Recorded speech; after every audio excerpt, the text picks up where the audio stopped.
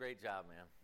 That was really good. I mean, the past couple of weeks has just been really great. I mean, Lindsay, it always is great. I mean, if you did communion 3 weeks ago and you're like, oh my goodness, Keith didn't say I did a great job. Okay, I'm just telling you like in my memory right now. It was great.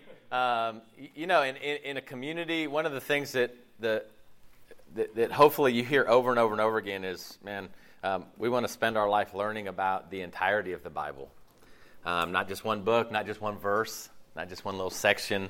But when you read the entirety of something, it's just like a movie. It's just like an epic story, right? Is if you just took a little snippet of Lord of the Rings or a little snippet of Star Wars or a little snippet of something like that, it just doesn't do justice for the entirety of it. Whatever you love, whatever your thing is, little snippets don't do justice for it, right? I mean, it just doesn't. And getting the whole feel for it, one of the things that's amazing really from the beginning to the end when God talks about building community is he talks about being a blessing, that your community should be a blessing to the world, but also everyone should be a blessing to one another. Like that's the way you're created, is to be a blessing to the community. And I was thinking as Hayes was talking, I thought, our community is blessed because of Hayes. That he came here and he was a young college student when he came here, but isn't it neat to kind of see year to year just Hayes mature? And I'm picking him out, but we could say this about everyone, right? It's just that idea of, man, we're a better community because Hayes is with us. And that's how it's supposed to be. I hope you think that way too. I hope you are thinking that, because it's too easy to go, man, I don't know, old Brent, man, and think of whatever Brent's issue is. But the truth is that's one of the really important things in a community, and appreciating that. And I hope you did. I know what you shared, Hayes, was really, really great, but also just personally, I think it's just really cool to have watched you grow up over the years and see you mature and all that kind of stuff. It's just really neat. So we're going to talk in a second here. I think my PowerPoint will be coming up here pretty soon. They're giving me the thumbs up that it's on the way. So, again, we've been talking about community. We've been talking about disciple making, two things that can be fairly overwhelming. They just can be, and one of the things that's very easy to do, I think, is that it's really easy to just kind of get into to the mentality that just keep pushing through. Like, if you're not a disciple maker, start being a disciple maker. All right? If you're not really that good with community, start being good with community. And we can read the Bible and we can look through all these things and hopefully even be convinced that, oh man, there are some things I need to change, okay? But then there's kind of the messy world. And one of the things I was thinking of, and this is just, a lot of this is coming just from a personal place for me, but also I think as a community for us to be really able to kind of dig in, is how do we build a disciple-making community in an anxious world? And if you want to add on, I didn't want to make the title super long, but depression and anxiety are two sides of the same coin. So you could even add on to that. How do you build a disciple-making community in an anxious and depressed world? All right? How is the gospel, and why I'm sharing that is I am somebody that struggles with depression. All right? I've struggled with depression since 2009. Thank God. I am so thankful for science and medication and all that kind of stuff. And I do take antidepressant medication. And unfortunately, I think for a lot of years, the church even viewed that as almost like a faithless thing. And man, I'm thankful that we have moved on from that, okay? And why this is even personal with me is I'm seeing before, I would say when I was growing up in the 80s and 90s, depression was really like what you got when you got older. All right? Except the trend seems to be happening younger and younger and younger and younger. And so it's that idea of how do we communicate, and not just communicate the gospel, but how do we build a community in a world of depression and anxiety? All right? How do we do that? Okay? And the truth of the matter is the world has no clue. None whatsoever, okay? They have if a worldly solution is what you're looking for, you will live your life sorely disappointed. All right? But how do we communicate it? And for me, it's one of those things where how do you help people communicate the gospel in a state of depression or a state of anxiety, because I can't tell you the number of times when I've been like, this isn't good news at all. Like, it's painful right now. Like, all of my thoughts are negative right now. I can't find anything good. Like, you could have given me something really great, and I'd find something wrong with it. All right? And that's happening more and more and more in our world. And what I always share with people is the one thing we shouldn't ever do, okay, as disciples, is try to convince people, if you just follow Jesus, you'll never be depressed. Jesus doesn't even say that. If you're anxious, if you'll just follow Jesus, you won't be anxious anymore. Oh boy, let me tell you, that's not what the gospel's telling us, all right? There are competing voices in the world. There's the depression voice, there's the anxious voice, there's all kinds of voices that are trying to tell you something that you think are absolutely true. And what Jesus is saying is, regardless of what's going on in your head, my gospel's better. Right? It's not a silver bullet. I'm not going to just but it's better. There's hope. That's what you see throughout the Bible. It's going, you know what? On my worst day, I think the greatest gift that I had, and there were a number of them, was this Bible right here. Of going in and going, wow, you want to know what? This is what's true. Because everything in my head is telling me what's not true, okay? And I'm believing it, right? But if we aren't and understand what I'm saying, okay? Hopefully your thing isn't, okay, I'm going to be perfect at communicating the gospel to an anxious world, okay? Again, just relax a little bit, okay? Here's what I'm saying is, let's follow Jesus and learn from him in order to connect with an anxious world and a depressed world and learn from what he teaches us, okay? And not, like I said, I mean, there's all kinds of worldly stuff out there. But man, this is really important because we could do all the Bible studies in the world. We could do all the hospitality in the world. But if this isn't kind of like on our radar to realize, and not just on our radar of a 40-year-old or a 30-year-old, but a 20-year-old or a teenager, right? Is how do we connect in this way, okay? And connecting in a way that isn't, it isn't the idea of, let me eradicate this from your life, but rather let me show you God's way, okay? And I want to we've used this scripture right here in Matthew 28. This is what traditionally is called the Great Commission. This is what Jesus came to his people and said, I'm sending y'all out to do this, okay? In many experiences, this is anxiety producing or depressing or I can't do this. I'm not saved. Oh my goodness, I haven't done that. And it's amazing because as I've shared before is the context of Matthew 28 is Jesus sharing this with an anxious and possibly kind of group that had just gone through a trauma of their best friend being tortured and killed, okay? And it's that idea of was Jesus that bad a teacher? Was he that bad? Did he just not have a clue on how to deal with people? You know, and he's like, yeah, I know y'all might be anxious, you might be a little sad, you might be really feeling it right now. Let me compound that for you. Does that sound like Jesus? Does that sound like him in any way? But a lot of times we read into things, all right? But we're looking at this going, wow, man, he does say, listen, all authority in heaven and on earth has been given to me. And he sends them out. And the question that we've got to ask is, if Jesus wasn't just just clueless, could he have meant this in a way that was life-giving rather than anxiety-producing? Could he have meant it in a way that this is the extent of good news, not a depressing thing? Could it be that? Did Jesus ever interact with anybody that struggled? Was his world anxious and depressed? For sure. For sure. Here's why. The world naturally produces anxiety and depression. All right? That's the fruit of our world. That's what I'm saying is oftentimes we talk about if you're going after the world, you'll never find it. There's a reason why, because everyone knows, atheists know, this world only produces chaos and anxiety and depression. And the way the world thinks is not about reconciliation, and it's not about loving one another. It's about serving yourself. And then you talk to folks who deal with depression and anxiety, and they say the worst thing we can do is be about ourselves when we're struggling with anxiety and depression, is to get into our world and all of this kind of stuff. And so it's that idea of well, let's let's dig in here, because following Jesus should be something for us, because if it's not good news for us in our life, it can't be good news for someone else. It just can't be, right? Did Jesus ever, it's interesting. This stuck with me a little bit. Anxiety is emotional pain. It constricts and limits life. At the center of its painfulness is uncertainty. We can neither put our finger on what's disturbing us nor pick out a clear-cut villain who is threatening us. It's just kind of this nebulous thing. It's the same with depression. Oftentimes people think, well, depression is just being sad. It's not being sad.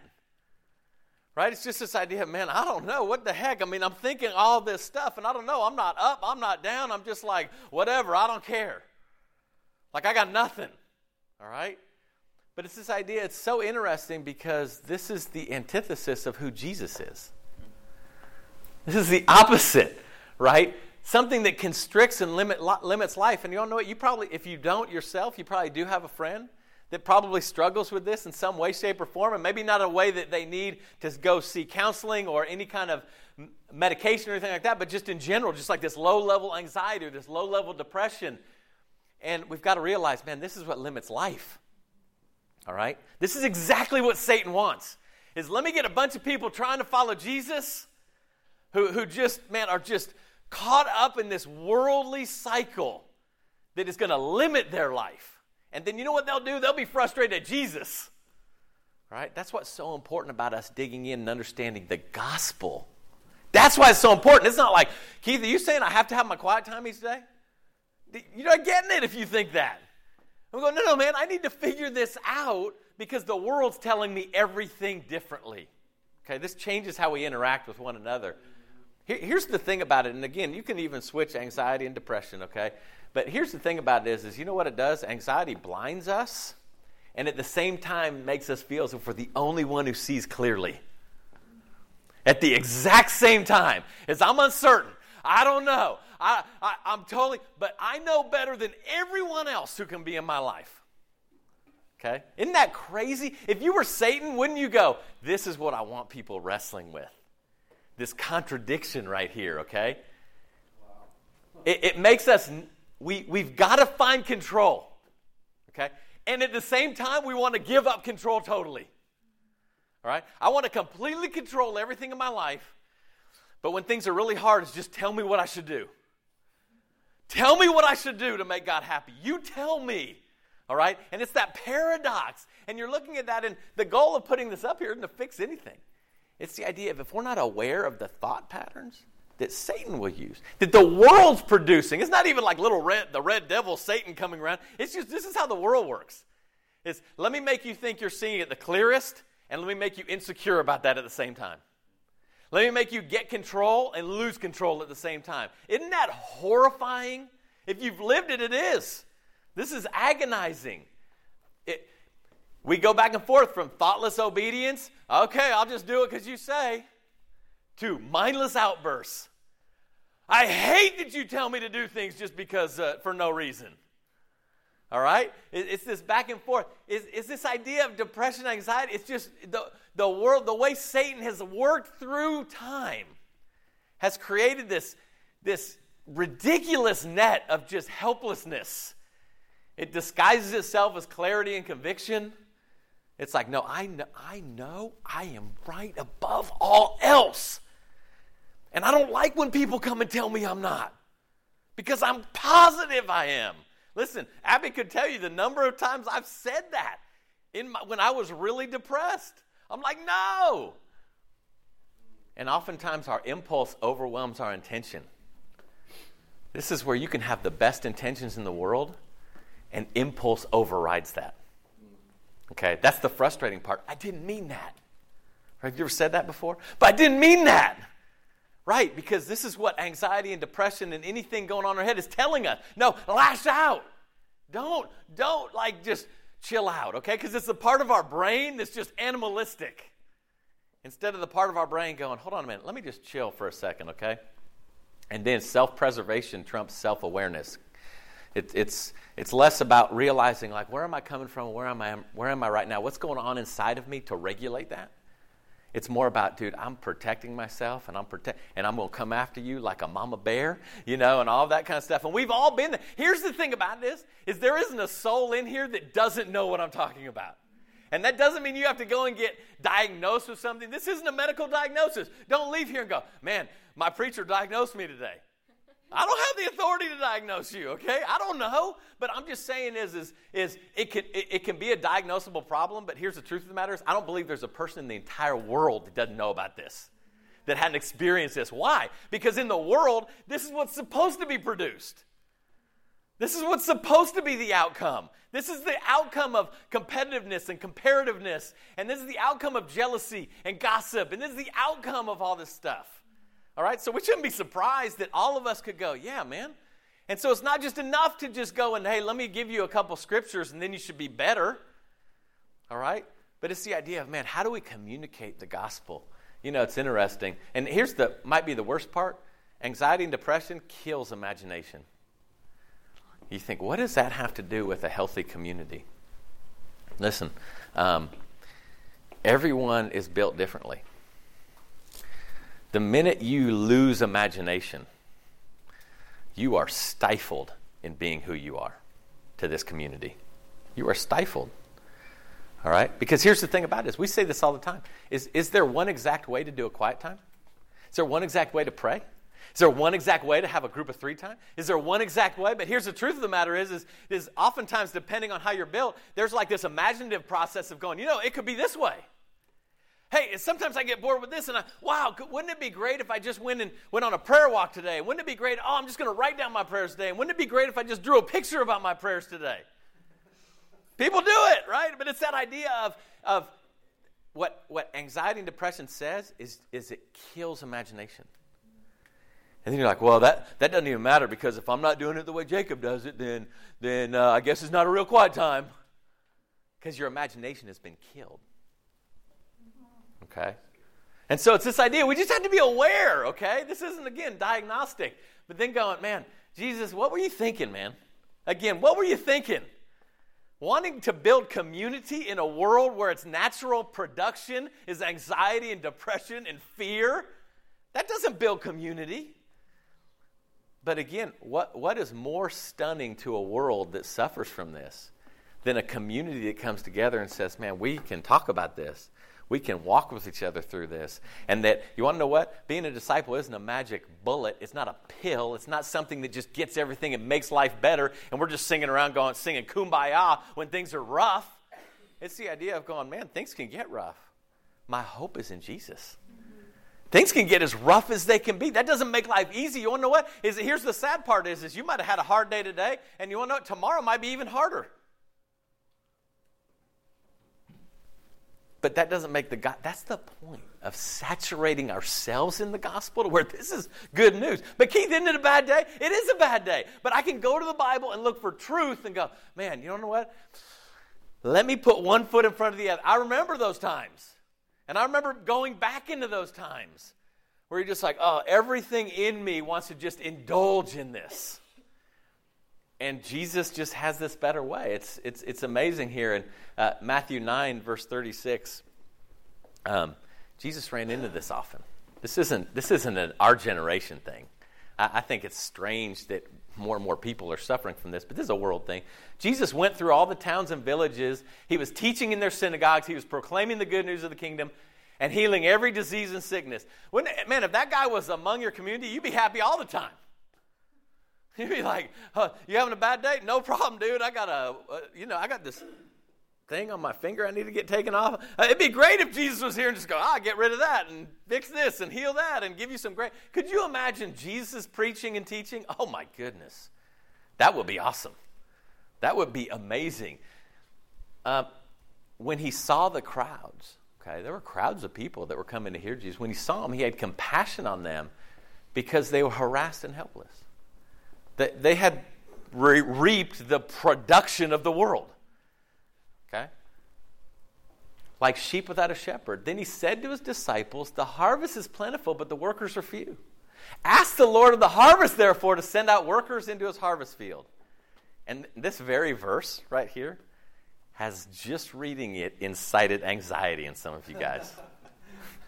All right? You're like, oh, yeah, that's great. Healed, taught, preached, crowds, compassion, blah, blah, blah, blah, blah. Oh, there's not enough workers. Man, there's not enough workers. Come on, people, start working. Will you start working, please?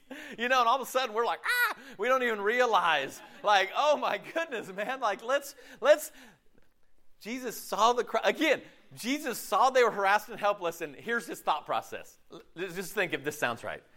Man, that's a harassed and helpless group. Man, they're messed up. They're struggling. They are so insecure, and they are so upset. You know what I'm going to do? Mess with them. I'm going to say something to them that's going to make it worse.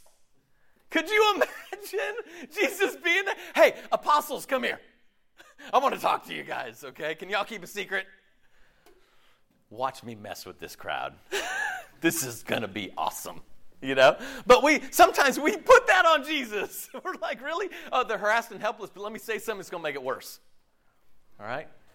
Let me say something that's going to make it worse. But here's the funny thing about this is here's what Jesus doesn't do, and quite honestly, it upsets me a little bit about Jesus. And I'm not even joking. I am not joking one single bit, okay? And again, you may have a different experience than me. I'm just telling you, in my darkest times of depression, okay, all I want is for everyone to tell me what I'm doing is right and agreeing. And just let me go off into my own world and just leave me be. That's what I want more than anything. It's interesting, Jesus didn't do that. It's interesting because he saw this crowd. It wasn't like he was going, hey, I'm going to teach today and I'm going to proclaim the good news today. I'm going to do that for a number of weeks. And I'm like, wow, these people are harassed and helpless. Well, I didn't realize that in all my teaching. He's going, no. He saw that was the crowd, harassed and helpless. And he taught and he proclaimed the good news. But here's the cool thing. This is awesome about Jesus. And sometimes we forget this, is he saw the crowds. Okay? If we can't communicate that to people, man, don't leave. Don't leave here now. I'm not talking about that. I'm talking about just leave the gospel be. Okay? Because here's the truth is this is some of the best news.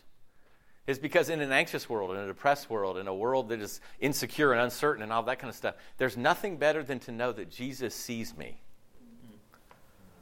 That you're harassed and helpless, he sees me. If we can't communicate that to people, then there's really not any good news. The good news can't be like, you know what the good news is? He can forgive you of your sin so you can start working for him. That doesn't sound like that good of news, He's going to wash you of your sins, so you'll just get to work now. I'm like, hold up a minute, man. Here's the thing about it is there's something. You mean the Savior, the Lord, the Creator. You mean the guy who moved mountains, split rivers and seas and all that kind of stuff. You mean he sees me? Like he sees me, even in not just the good, but the harassed, the helpless, all that kind of stuff. Boy, that is really, really good news. But the interesting thing is he says, here's the thing is he was teaching them. He was teaching them and proclaiming the good news of the kingdom. There were these instances where he felt like, listen, we've got to sit, Jesus knew, I've got to sit down and teach you about who God is and who I am and what it means to follow God. That's the whole story. That's why you can't separate discipleship from being a Christian. Because from page 1, God is teaching us not just to be saved from something, but how to follow him, how to find this good news, to be a message to the world, right? And so it's this idea of he was like, man, you know what? I don't necessarily, when I'm in a bad place in my head, I don't like being somebody teaching me. I don't like it at all. I don't think about that. I don't think about those things. But here's the thing is how often, if us, we as disciples, okay, how often do we just sit down with people and say, let's study our Bibles together? Like understand, it's not, how can Keith, your preacher, teach you the Word of God? Or how can Juliana teach you the Word? No, it's the idea of, hey, let's open up the Bible and be teachable from it. Here's the deal is, I don't know if we can even make disciples if we're not doing that consistently. I'm just like, hey, can we get some time and just do this? And just study the Bible and see the Word of God. How many times do you open your Bible and you go, I don't need to be teachable now? Man, I hope never. I hope there's never a time. You may know more Bible, but I'm telling you, you read a verse for the 1,000th time, I still need to be taught by that verse. Like there's not a single thing in here where I'm like, dude, I have reached Jesus status. Like I do it exactly like he does right there. Okay? So this is kind of, you're going, well, how did he deal with the world and their anxiety and depression and harassed and helpless and all that kind of stuff? He did this. Here's the interesting thing in Matthew 11, as he tells, he says, come to me, everyone who's weary and burdened, and I will give you rest. That's a good thing. Everyone loves that verse. Everybody's like, oh man, this verse speaks to me. Of course it does, because the world doesn't give us rest. It just doesn't, okay? Everyone gets this verse. It's not a miracle. Oh man, this one really speaks to me. It's supposed to speak to you. Okay? And come to me, all of you. But here's what he says. Come to me, all of you, and I'm going to give you a 60-minute spa day. Because that'll fix it. Come to me, all of you, and just vent everything on me. Come to me, all of you, and just, take whatever I have. Like I'm a peddler with all of these good things. And you just come and take it and go on your way. Come to me. He said, no. He says, take my yoke upon you. Okay, listen, I don't know what you think. The yoke ain't light. It's not like light what it says here. It's light compared to the world's yoke. But if you're thinking like this yoke, okay, it's just like this. Oh, it's like like you're not even going to know it's there. No, you'll know it's there, okay? It's like sometimes we think, oh, Jesus is going to get rid of me and not make me weary, burdened, and give me rest. But I don't want to put on something else. I want to take something off, but I forget that Jesus' yoke would weigh anything. He's like, no, I mean, compared to the world, it's way light. Compared to the world, it's light, okay? But not non-existent. Not like a hover. It's not like hovering on your shoulders. It's like, no, it's a yoke, right? It's going to keep you in line, all right? Take it on me, for I am gentle and humble in heart. That's a statement the world can never make. There ain't no way. And what does the world say? The world says, listen, work your keister off to get rich. Do everything you can to get all the money you can. Because I am gentle and humble in heart. The world will never say that. The world will never say, hey, you're weary and burdened? Come on, get rich. Like, we get fooled into that, right? Get rich quick. Cut a corner. Like, get it done. Take the easy way out. That's what the world is saying. Is like, listen, I know you're weary. This is exactly what the world is telling everybody. I know you're weary and you want rest and you want someone to give you rest. 30 minutes of Netflix. 7 hours of sleep. A pay raise is going to give you rest. Getting rid of your credit card debt is going to give you rest. Being powerful in the company you work at is going to give you, having authority is going to give you rest. And you want to know what? You ask anyone with power, authority, money, none of them are relaxed. None of them are weary. Not a single one. And you want to know what? The worst thing is when disciples go, but I'm going to be different. I'm going to be different in my job. I'm going to be different. I'm going to go after it. And then we go, dude, you know what the problem is with discipleship? It's too heavy, man. It is too heavy if you're putting it on the yoke. You want to keep riding with the world's yoke. Yeah. You're like, I want the power and the authority and the money and all of the fame and notoriety. I want all that stuff, and I want the yoke of Christianity on me because I want to not go to hell. And you know what? For some of us here, you're going, life is just too busy. I don't have time for that discipleship stuff. I don't have time to study my Bible every day. I don't have time for all that. Listen, Keith, I got time for the world stuff because that's going to fulfill me in the future. But I don't have time for this yoke. And he's like, you got to take that yoke off, man, if you're tired. All right? So, some of us have been doing this thing. It's called Go Ruck. It's rucking. It's hiking with a heavy backpack, okay? Listen, I'm going to tell you, that gets tiring when you start walking up hills with that thing. Listen, if somebody were like, Keith, you could do this, just take that backpack off. Can I tell you, when I take the backpack off, I feel like Usain Bolt. That's how I feel. I'm like, watch me run, man. I am so fast with that weight off. I know some of y'all are thinking he can't run that fast. Believe me, I can run that fast, okay? I take that weight off, all right, and it is totally different. But here's the thing is, there is no proclaiming good news to the world if you're going to keep that heavy old backpack on and try to put the yoke of discipleship on and convince people this is good news. No, it's good news. I can't live my life. I'm totally stressed out. I have no time. But if you get up every morning at 2:30 and you do a 1 hour quiet time, you'll be happy. That's what we do. Instead of going, hold on a minute, this yoke has got to go. But hold on, man. My boss is not going to promote me if I don't work another hour and a half. Don't get promoted. I don't know what to tell you. He can't give you rest. Don't get promoted. Oh, man, I can't. Keith, you don't understand. I work 70 hours a week. Then get a job at McDonald's. For real, why not? People live working at McDonald's, working just shift work. Go do that. Why not? Because the job we're working in is what's going to fulfill us. Like some of us would never consider not doing what we've been trained to do because we go, what a waste. No. The waste would be trying to fulfill yourself in the worldly way. That's the waste. The waste is getting to the end of your life and going, it didn't work. That's the waste. Good job, though, man. I think that. I mean, there was a whole lot of money put into my sports medicine degree. A whole lot of money, okay? And here's the deal. At the end of my life, I could have worked for NFL teams, Major League Baseball teams, college programs, all of that kind of stuff. That wasn't going to fulfill my life. I've shared that with you guys before. I mean, when I worked at Florida State University, we were literally the team of the decade. Not just 3 or 4 or 5 years. We were the team of the decade. Unfulfilled.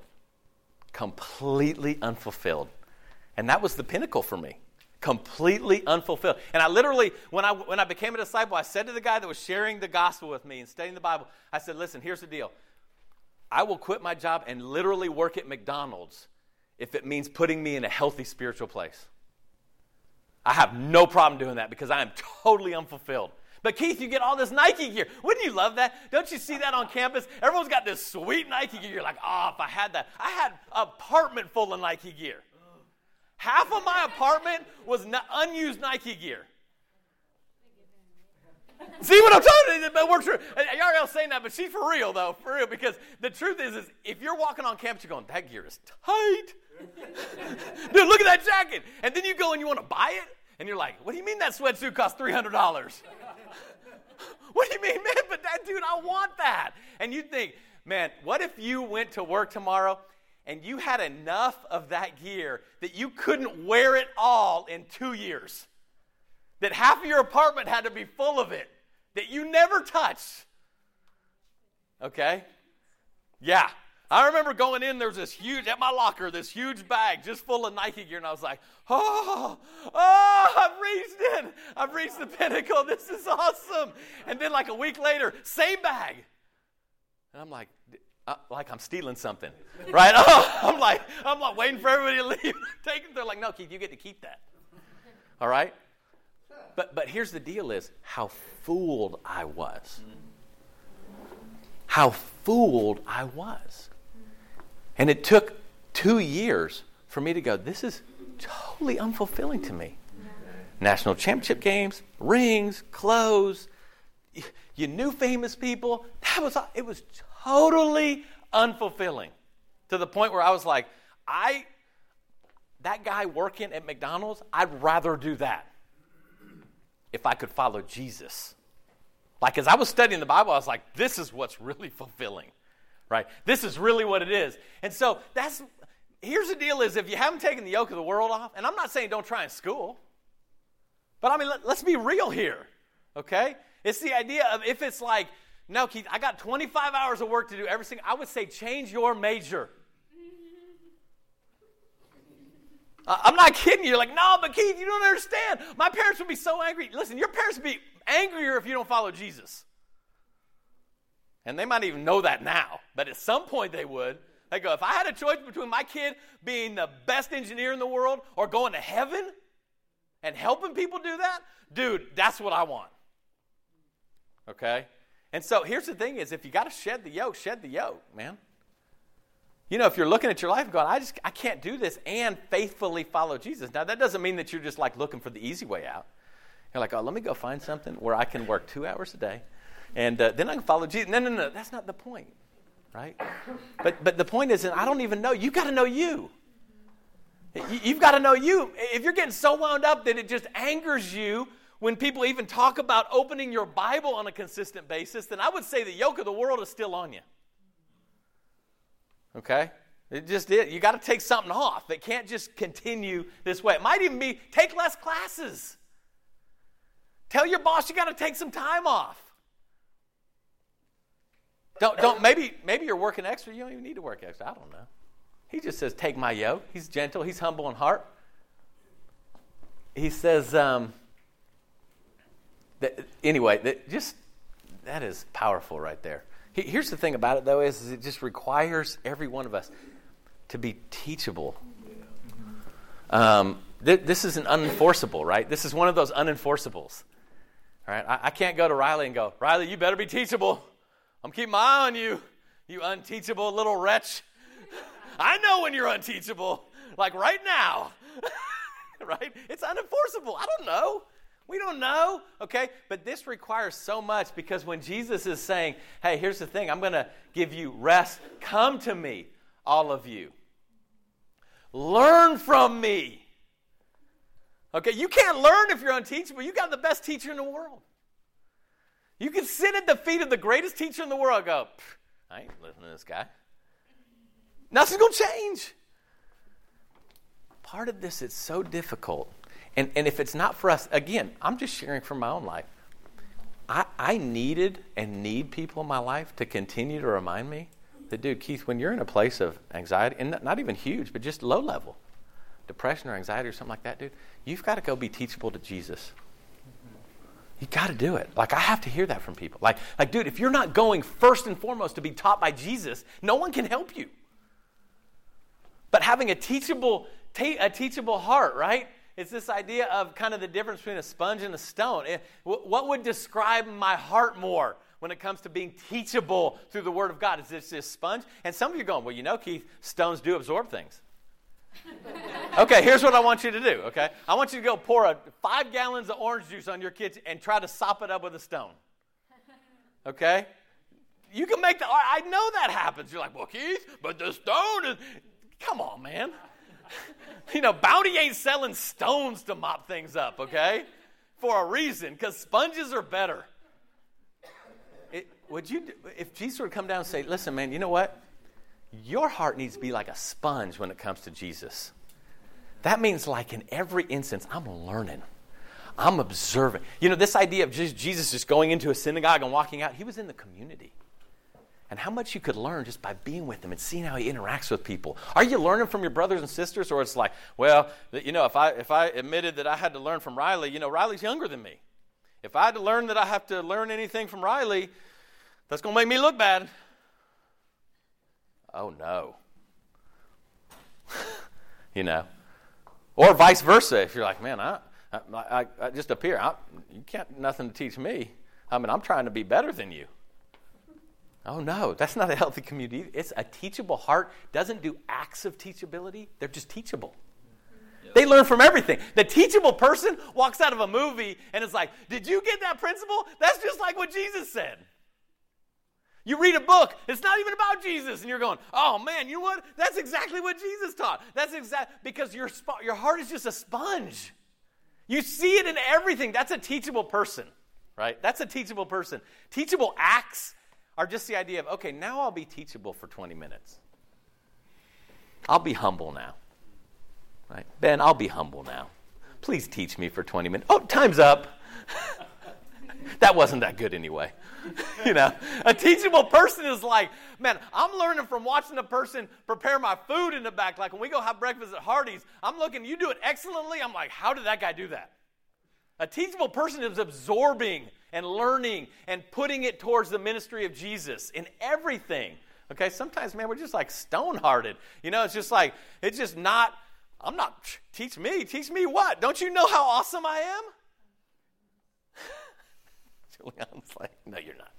I know, okay, it's just an example. But anyway, hopefully this makes sense to you. For me, I'm just saying, for me, when it comes to reaching out to a depressed and anxious world and living this in my own life, okay, I'm just saying, man, I got to have people going, Keith, listen, you don't want to hear this, but your heart's more like a rock than a sponge when it comes to being taught and learning from Jesus, right? He says, man, the harvest is plentiful, but the workers are few, right? Okay? This is where every preacher turns the corner. Now get to work. Enough of this, Tom. Enough of this. No. Here's the thing about this. Jesus' point wasn't like, okay, enough of this mumbo jumbo. Y'all harassed and helpless, repent. He's like, no, man. Here's the deal. Here's what helps me, okay, is to allow myself to be overwhelmed with the right things. When he says this, the harvest is plentiful, but the workers are few, that says more about God than it does about me. He's going, look around at what God is doing. You know what? In an anxious world, and a depressed world, and an insecure world, you want to know what? We don't see anything good around us. You don't see it. And he's like, no, open your eyes. If you think I'm not working, open your eyes. Like, be overwhelmed with what I'm doing. Be overwhelmed. Have days where at the end of the day you're going, man, there were just too many stories of faith today. God is doing too much. I don't know what to do. What do you do? He says, just when you get overwhelmed, ask him to send workers in.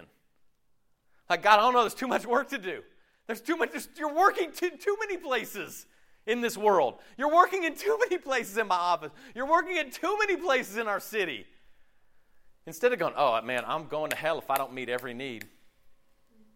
Oh, boy, I'm in trouble if I don't get and start dragging other workers into it.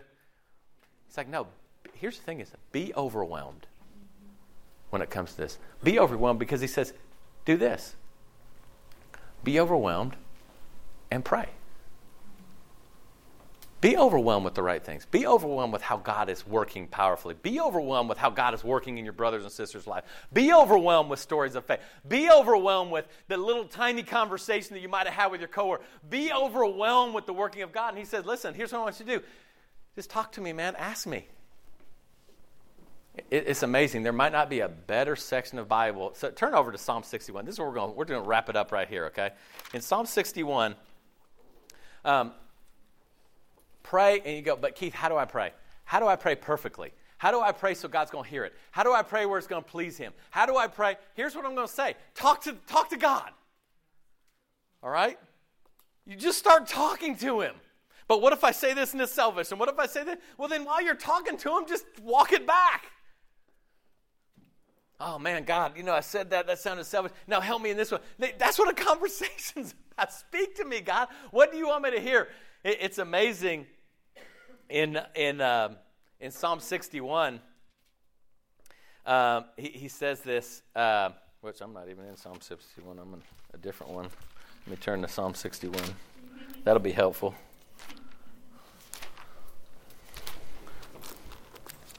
In Psalm 61, he says, verse 1, God, hear my cry. Pay attention to my prayer. Listen, I'm going to tell you, there's lots of people in the world saying that prayer. Lots of people. People that don't want to go to church, people that don't want to be disciples. Man, I'm telling you, this is probably the great equalizer in our country, is this idea of people just going, God, I just want to pray and have you hear me. Just please hear me. God, hear my cry. Pay attention to my prayer. I call to you from the ends of the earth when my heart is without strength. Okay, so let me tell you the worst thing I would do in my depression and anxiety. Stop crying out to God in my weakest hours. Yeah. It's the worst thing. Yeah. It's the worst thing. Is stop doing it. No, prayer doesn't work. No, prayer. No, hold on a minute. He's saying, when my heart is without strength. And again, what does this have to do? Well, this has to do with us because we've got to live this out. But I guarantee you, this is not a impertinent talk that we would have with our friends that would go, dang, yes, I get this right here, okay? But here's the coolest part. He goes on, he says, lead me to a rock that's high above me. There's a whole nother view. It's not let me stay here. It's not as much as I want to, as much as I know me and Abby have had a lot of talks, and it's infuriating because she's saying, Keith, that's just not true. What you're thinking isn't true, which is not. You've got to go back to what's true, what's real in the Word of God, what's absolutely true. And this guy, he's right, and he says, just lead me to something higher than me. Lead me to that rock that's higher than I am, because I'm low. I need to get up there. I need high. For you have been a refuge for me. See, that's just speaking faithful truth. That's what that is truth right there. There's no one that can say that. There isn't anybody that can say, you know what, God has never, ever once protected me, was a refuge for me. Just because you don't notice it doesn't mean it doesn't happen. But they start speaking truth. God, here's what's true. You've been a refuge to me. And if I need to stop and think about all the ways you've been a refuge to me, I'm going to stop right here and think of all those ways. Because that's what's going to help me when I have no strength. For you've been a refuge, a strong tower in the face of my enemy. I will live in your tent forever and take refuge under the shelter of your wings. God, you have heard my vows. You have given a heritage to those who fear your name. Add days to the king's life. May his years span many generations. May he sit enthroned before God forever. Appoint faithful love and truth to guard him. Then I will continually sing of your name, fulfilling my vows day by day. What kind of prayer? Okay, here's what's helpful for me. Is praying, talking to people, getting help to readjust how I'm seeing things, how I'm hearing things. That's exactly what the Psalms do in so many cases. You read Psalms and you're like, there's people who are just pouring their heart out and they're in pain and they're scared and all that kind of stuff. And they read it and always pay attention to the word but in a psalm. That's the best word in any psalm because it can be like, it's hard. I don't get it. This is so sad. But you are this. That might be the most important thing. And not just because the sentence is important, because that's what's true. Mm-hmm. That's what's true. It's going, okay, that is what's true. I have a friend that gave me this little saying here. Some of you may have seen it before. It's the idea of what we think is real is what we see and what we hear, and we think that there's even an ounce of like truth in our world, all right? But it's the idea of what's true is God. God is the definition of truth. What's real is God and what he says. That's the point. If you don't believe that, the point of faith, we walk by faith, not by sight. Why? Because what you see isn't real. Don't let it be that way. What's real is the Word of God. What's real is what it's calling me to do. Whether it's living joyfully, proclaiming the gospel, repenting, reconciliation, whatever it is, that is what's real. Okay? But I would just kind of say again as we close up here, one of the greatest hurdles might be just that idea of, but the yoke of discipleship is too heavy. Okay? Here's what I'm going to tell you. There are three things that I have got to do. It just has to happen in my life with depression. This is going to be for the rest of my life.